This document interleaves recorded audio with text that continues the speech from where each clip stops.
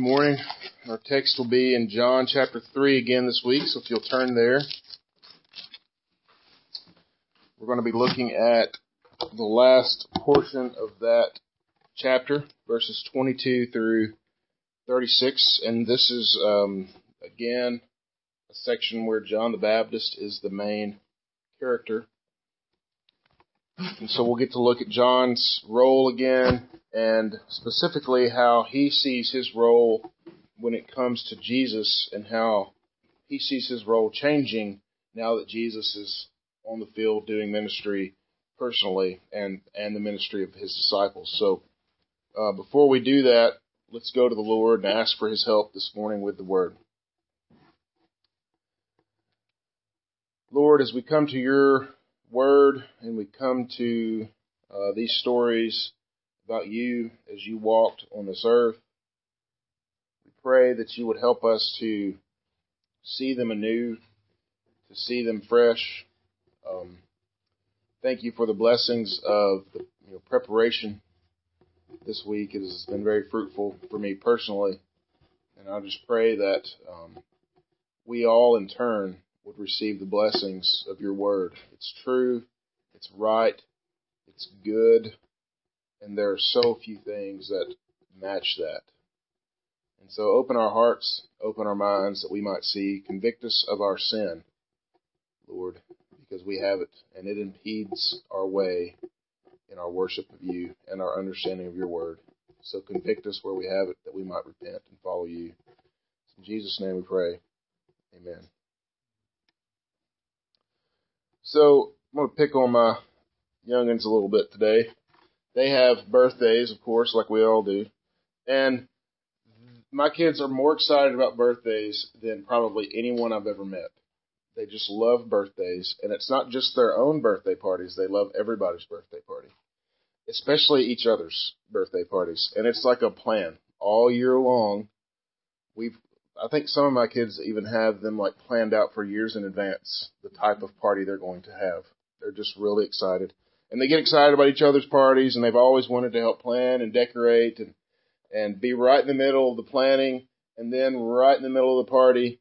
And especially as they were younger, when it came time to eat the cake and open the presents, it was always difficult for them to understand that this party's not actually about me. I've done all this planning, I've done all this thinking and caring, but it's actually not about me, it's about my sister. And that was a difficult thing. Usually there was weeping and gnashing of teeth to follow. But again, it's gotten better as they've gotten older, but we all understand that mentality. We like things to be about us, even shy folks like myself. We want people to recognize us. We want for them to think that we're special. We like to be fussed over to some degree, varying degrees for each of us. Because when we are, we definitely feel good about it. It's an actual physical response that we feel good about people being pleased by us. It's a good thing. And here in this text, John's disciples forgot that the party wasn't about them. We're going to read about John the Baptist's disciples. His disciples were struggling with this idea. Jesus was there. Their job was done. And there was no longer a real need for prepare the way of the Lord because the Lord had arrived and he had begun his personal ministry on earth. And so it was difficult for them, and we see that demonstrated here in this text. And I think for us, we have the same difficulty. We forget that it's not about us. And I think that more times than others, sometimes we're guilty of this, sometimes we're not. But I think that even when it comes to our faith and our practice as Christians, we oftentimes forget to show that it isn't about us. And the Christian life and experience is ultimately about Jesus Christ, his glory, which we get to participate in, which we get to rejoice over. But we aren't the center of attention. Jesus is. And John the Baptist reminds us of this in this text, just like he did for his disciples who were there with him at the time. And so we're going to consider 2 points here as we study this passage. That Jesus is the bridegroom and so then we must decrease. And Jesus is the Son of God, therefore we must believe. So with that, let's look together at the text, John 3:22 through 36. Let's stand together in the honor of the reading of God's Word. John chapter 3, verse 22, starting at verse 22. After this, Jesus and his disciples went into the Judean countryside, and he remained there with them and was baptizing. John also was baptizing at Ammon near Salem, because the water was plentiful there, and the people were coming and being baptized, for John had not yet been put in prison. Now a discussion arose between some of John's disciples and a Jew over purification. And they came to John and said to him, Rabbi, he who was with you across the Jordan, to whom you bore witness, look, he is baptizing, and all are going to him. And John answered, a person cannot receive even one thing unless it is given to him from heaven. You yourselves bear me witness that I said, I am not the Christ, but I have been sent before him. The one who has the bride is the bridegroom. The friend of the bridegroom, who stands and hears him, rejoices greatly at the bridegroom's voice. Therefore, this joy of mine is now complete. He must increase, but I must decrease. He who comes from above is above all.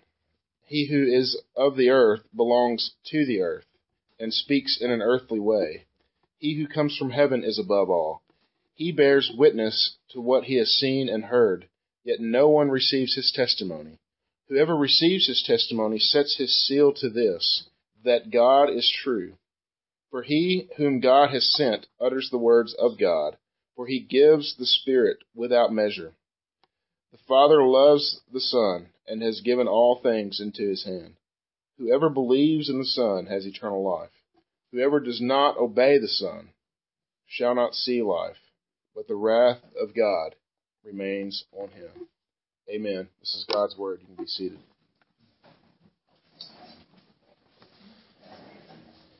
So here we have a picture. The first couple verses kind of give us the setting where John is baptizing, but also it says that Jesus was in the Judean countryside, and he remained there and with them and was baptizing. Again, John is baptizing, and what is this baptism? We've talked about this several times, but it signifies the purification that can ultimately only happen through Jesus Christ, and this is the one that he is heralding. He's heralding Jesus Christ coming, and this, much like his own ministry, which prepared the way, this baptism was a preparation for the coming of Christ and for the redemptive acts of Christ. And he's still doing this even after Jesus begins his ministry. He still has disciples, as we read here. He's still a man of God, and he wants to teach others the ways of God. This is exactly what we'd expect from him, that he's doing this very thing. But we also read that Jesus is baptizing. And in all likelihood, what this means is that Jesus was there overseeing the baptisms, that his disciples were probably doing the baptisms. If you'll just look across the page at chapter 4, verse 2, it says that, although Jesus himself did not baptize, but only his disciples. Now, we don't know for sure if that's what the case is, but he may have been baptizing, he may not have been.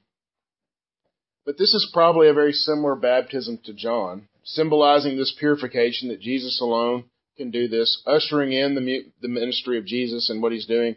The baptism, as we know it today, is a sign of the new covenant, and the new covenant had not yet been instituted. So again, this is just a shadow of things to come. And just to quickly mention this section here about the waters being plentiful and they were baptizing. Just because the waters are plentiful doesn't mean that there was like people being dunked, but they could have been being dunked. And so this is just one of those places in the New Testament where we could maybe take a little bit too much from the text, and because we in a Presbyterian church we sprinkle when we baptize, and in other churches they dunk or pour, and so I think this is just to underline this. The mode is not as important as what it's actually being symbolized, and so we don't need to take too much into this. And so I thought I would just mention it because it is a heavily debated topic.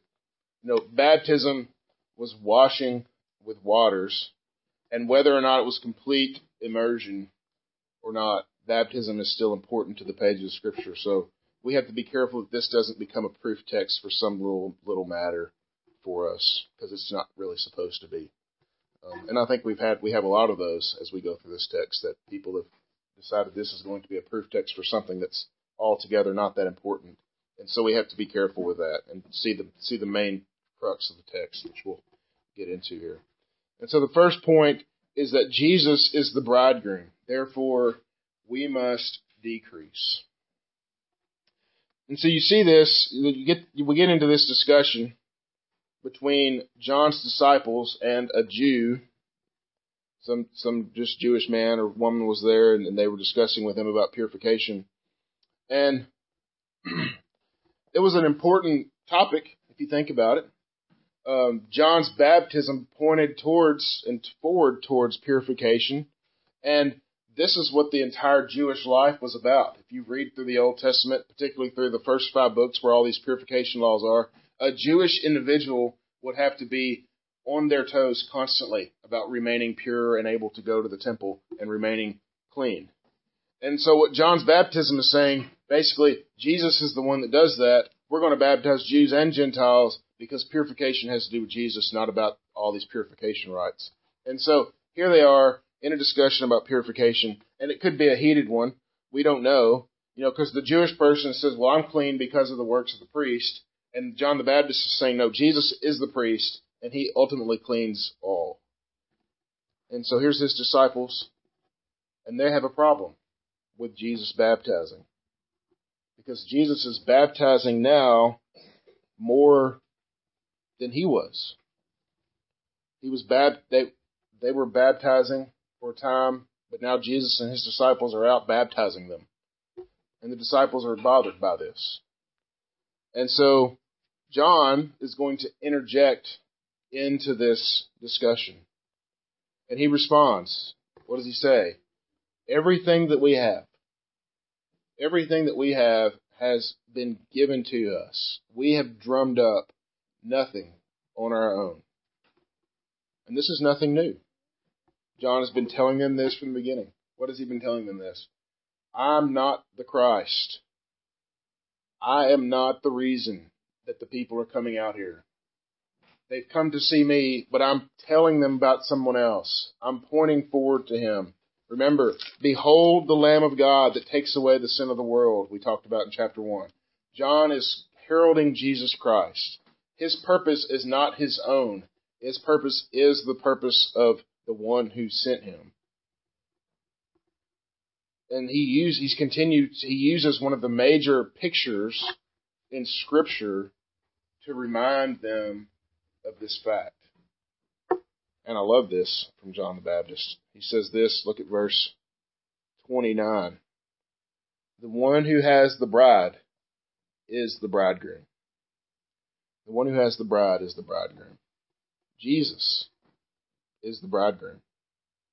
This is the first place in the gospel that we have this imagery of the bride and the bridegroom, other than that the actual wedding at Cana, where we had a real wedding, which I think really does point towards that picture as well. But you have this picture where John is talking symbolically about Jesus. He is the bride. He has the bridegroom. In the Old Testament, there are tons of references about God being the bridegroom, his people Israel being the bride. God, they had this marriage ceremony, as it were, in the wilderness of Sinai. There's an entire book dedicated to this kind of imagery, where Israel is even painted as the unfaithful wife. because of their continued turning to idols. That's the book of Hosea. Song of Solomon is a love story between a real husband and a real wife that is supposed to point forward to the relationship that Christ has with his people. So the Old Testament is full of these references. Jeremiah is another passage, or another chapter, or book that is full of these references, particularly when we see the new covenant is promised. So keep your finger here in John 3, turn with me to Jeremiah 31, and we'll look at a familiar passage. But I think it's key, with Jesus coming and instituting this new covenant, that this imagery would be used in talking about the new covenant. Jeremiah chapter 31, verses 31 through 34. Behold, the days are coming, declares the Lord, when I will make a new covenant with the house of Israel and the house of Judah, not like the covenant that I had made with their fathers on the day when I took them by the hand to bring them out of Egypt, my covenant that they broke, though I was their husband, declares the Lord. But this is the covenant that I will make with the house of Israel after those days, declares the Lord. I will put my law within them, and I will write it on their hearts, and I will be their God, and they shall be my people. And no longer shall each one teach his neighbor and each one his brother, saying, Know the Lord, for they shall all know me, from the least of them to the greatest, declares the Lord. For I will forgive their iniquity, and I will remember their sin no more. So God's ultimate plan is to bring his bride to salvation through the work of his Son, Jesus Christ. And we get that image. I took you by the hand in Egypt, and you left me, even though I was your husband. And all throughout the Old Testament, we get this back and forth between God, the bridegroom, and Israel, the unfaithful bride. And so here's John the Baptist speaking of this imagery with Jesus' work. The one who has the bride is the bridegroom. This is Jesus Christ coming to rescue his people. He's finally coming to rescue his bride and have an eternal relationship with him. He's the one that has the bride. John is the one who stands and hears him, the friend of the bridegroom. Comes and hears him, and what does he do upon hearing him? He rejoices. You get the picture of the disciples of John almost being the one who stands by at the wedding as the jealous onlooker, wishing that it was them, who got to be the bridegroom instead of Jesus, wanting to take his place. John is showing them that his rejoicing is that the bridegroom is finally here to take his bride. The wait is over. All of the tension that had been building in Scripture is now coming to fulfillment. And since he is just the friend of the bridegroom, since he's just there to herald the bridegroom and rejoice upon his coming, now that he's there, what must he do? He must take a step back. He must slink to the back, because the party is no longer about him. It's about the one who has come. In this passage, he must increase and I must decrease is often quoted, but is rarely considered in its context. Now that Jesus is here, I must be less visible so that he can be more and more visible. John's disciples had it backwards. They saw themselves in competition with Jesus rather than his heralds, and they had a difficulty rejoicing with John. So let's look at this together. What is the root of this problem? And isn't this the same root that began with, she saw that it was desirable to make one wise, and she ate it? And we love to see ourselves as the belle of the ball, because that's when everybody does what? Worships us. If the attention is any place else, we can't stand it. We want to be the center. I have students, and I see this in my classroom a lot. A student, they can't stand if they're not the spotlight, if they're not the center of attention. And this happens for better or worse. If I'm not paying attention to them or someone's not paying attention to them, they will act out, sometimes very seriously, in order to get everyone's attention. Because getting in trouble is some sort of attention, even if it's not really good attention. I think new big brothers and big sisters struggle here too. I've seen my kids go through this. I'm sure that Jane is having to adjust going through this with the new baby sister, because the new baby is getting all the attention. What they used to have all to themselves now is being shifted to someone else. However, when it comes to our relationship with Jesus, what does this look like? I think it can take several forms, but I think most clearly it's anything that we do where we would divert attention away from Jesus and towards ourselves. And I think this happens in churches as much as it happens any place else. And I think it happens particularly in worship services as much as it happens anywhere else. These can be good things, prayer and reading the Bible and worship singing in front of people. And I could use many examples where people struggle, and we struggle here. But I'll just use myself as an example, and that is in preaching. Because when I began preaching in my early 20s, I would often plant comments out there so that I could get a compliment on my sermon, or that people would say something about it, or I would act like kind of like a wounded bird or something that was going to the pulpit. Oh, I'm not going to be very good at this, so just bear with me. All in order to garner the attention and the praise of people. Oh, that was great. Don't worry about it. And I would love that because we love being praised. I would make sure to say something funny, tell a story so that would perk people's ears up so that they would praise me. And that's not a bad thing, telling a good story or saying something funny. But if you're doing it for the praise of men, obviously it's not good. I did this because I wanted the glory. And so consequently, what happened if I didn't hear something? Or I received one bad criticism on a sermon? I took it as an insult. Like the kid who realized finally that the party wasn't about them. That was me. And so as I've aged, I've become more and more aware of this. And I've worked to stop this and searching for my own glory in preaching. But this could be any kind of Christian pursuit or non-Christian pursuit, because everything is ultimately about Jesus Christ. Yet we want everything to be about us because we want to be God. That's it. Remember, this is always the way that our sin goes. We want to be the bride, or we are the bride of Christ, that we would go, but we want to go after another because we don't want to wait for the bridegroom. We want to choose our own. And so the challenge for us today, brothers and sisters in Christ, is to join with John here, rejoicing in the coming of the bridegroom, standing and hearing him, listening to him, praising him as he goes, because he is the star of the show. And in that way, we must too decrease. He must increase.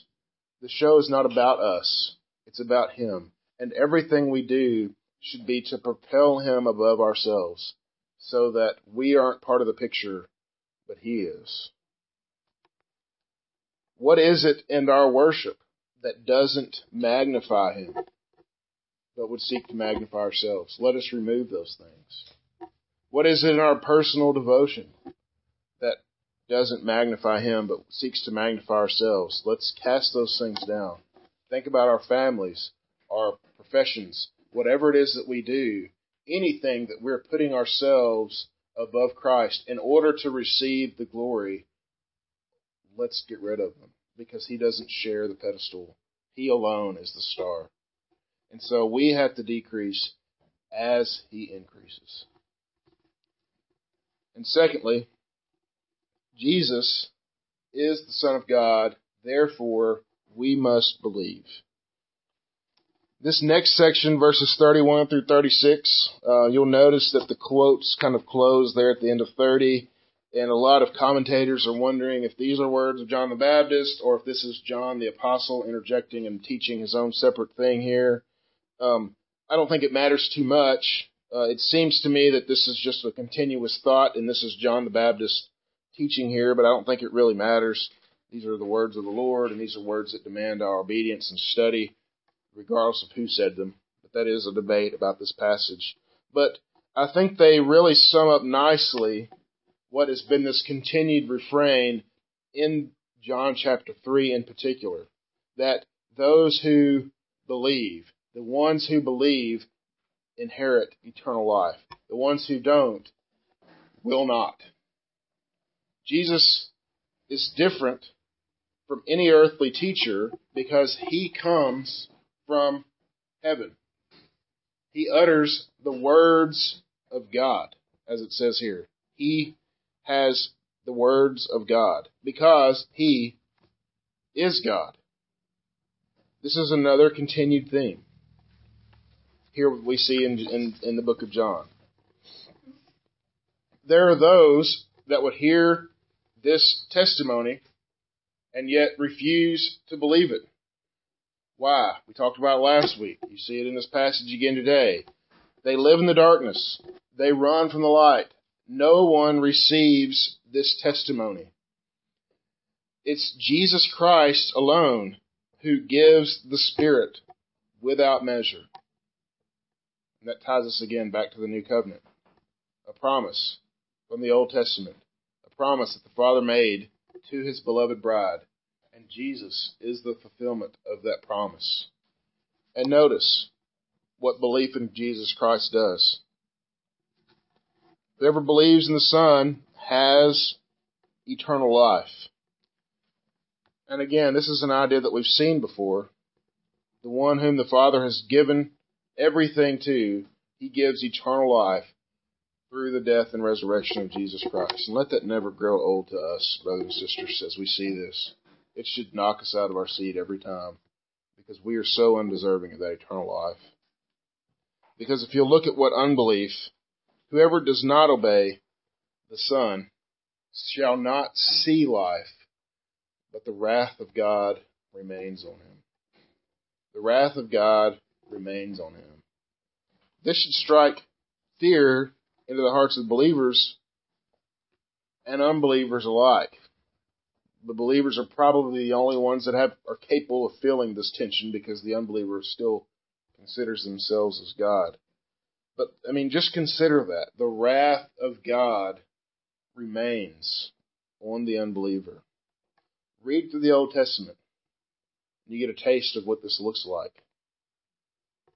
There's just countless examples. He just has wrath, and lots of it.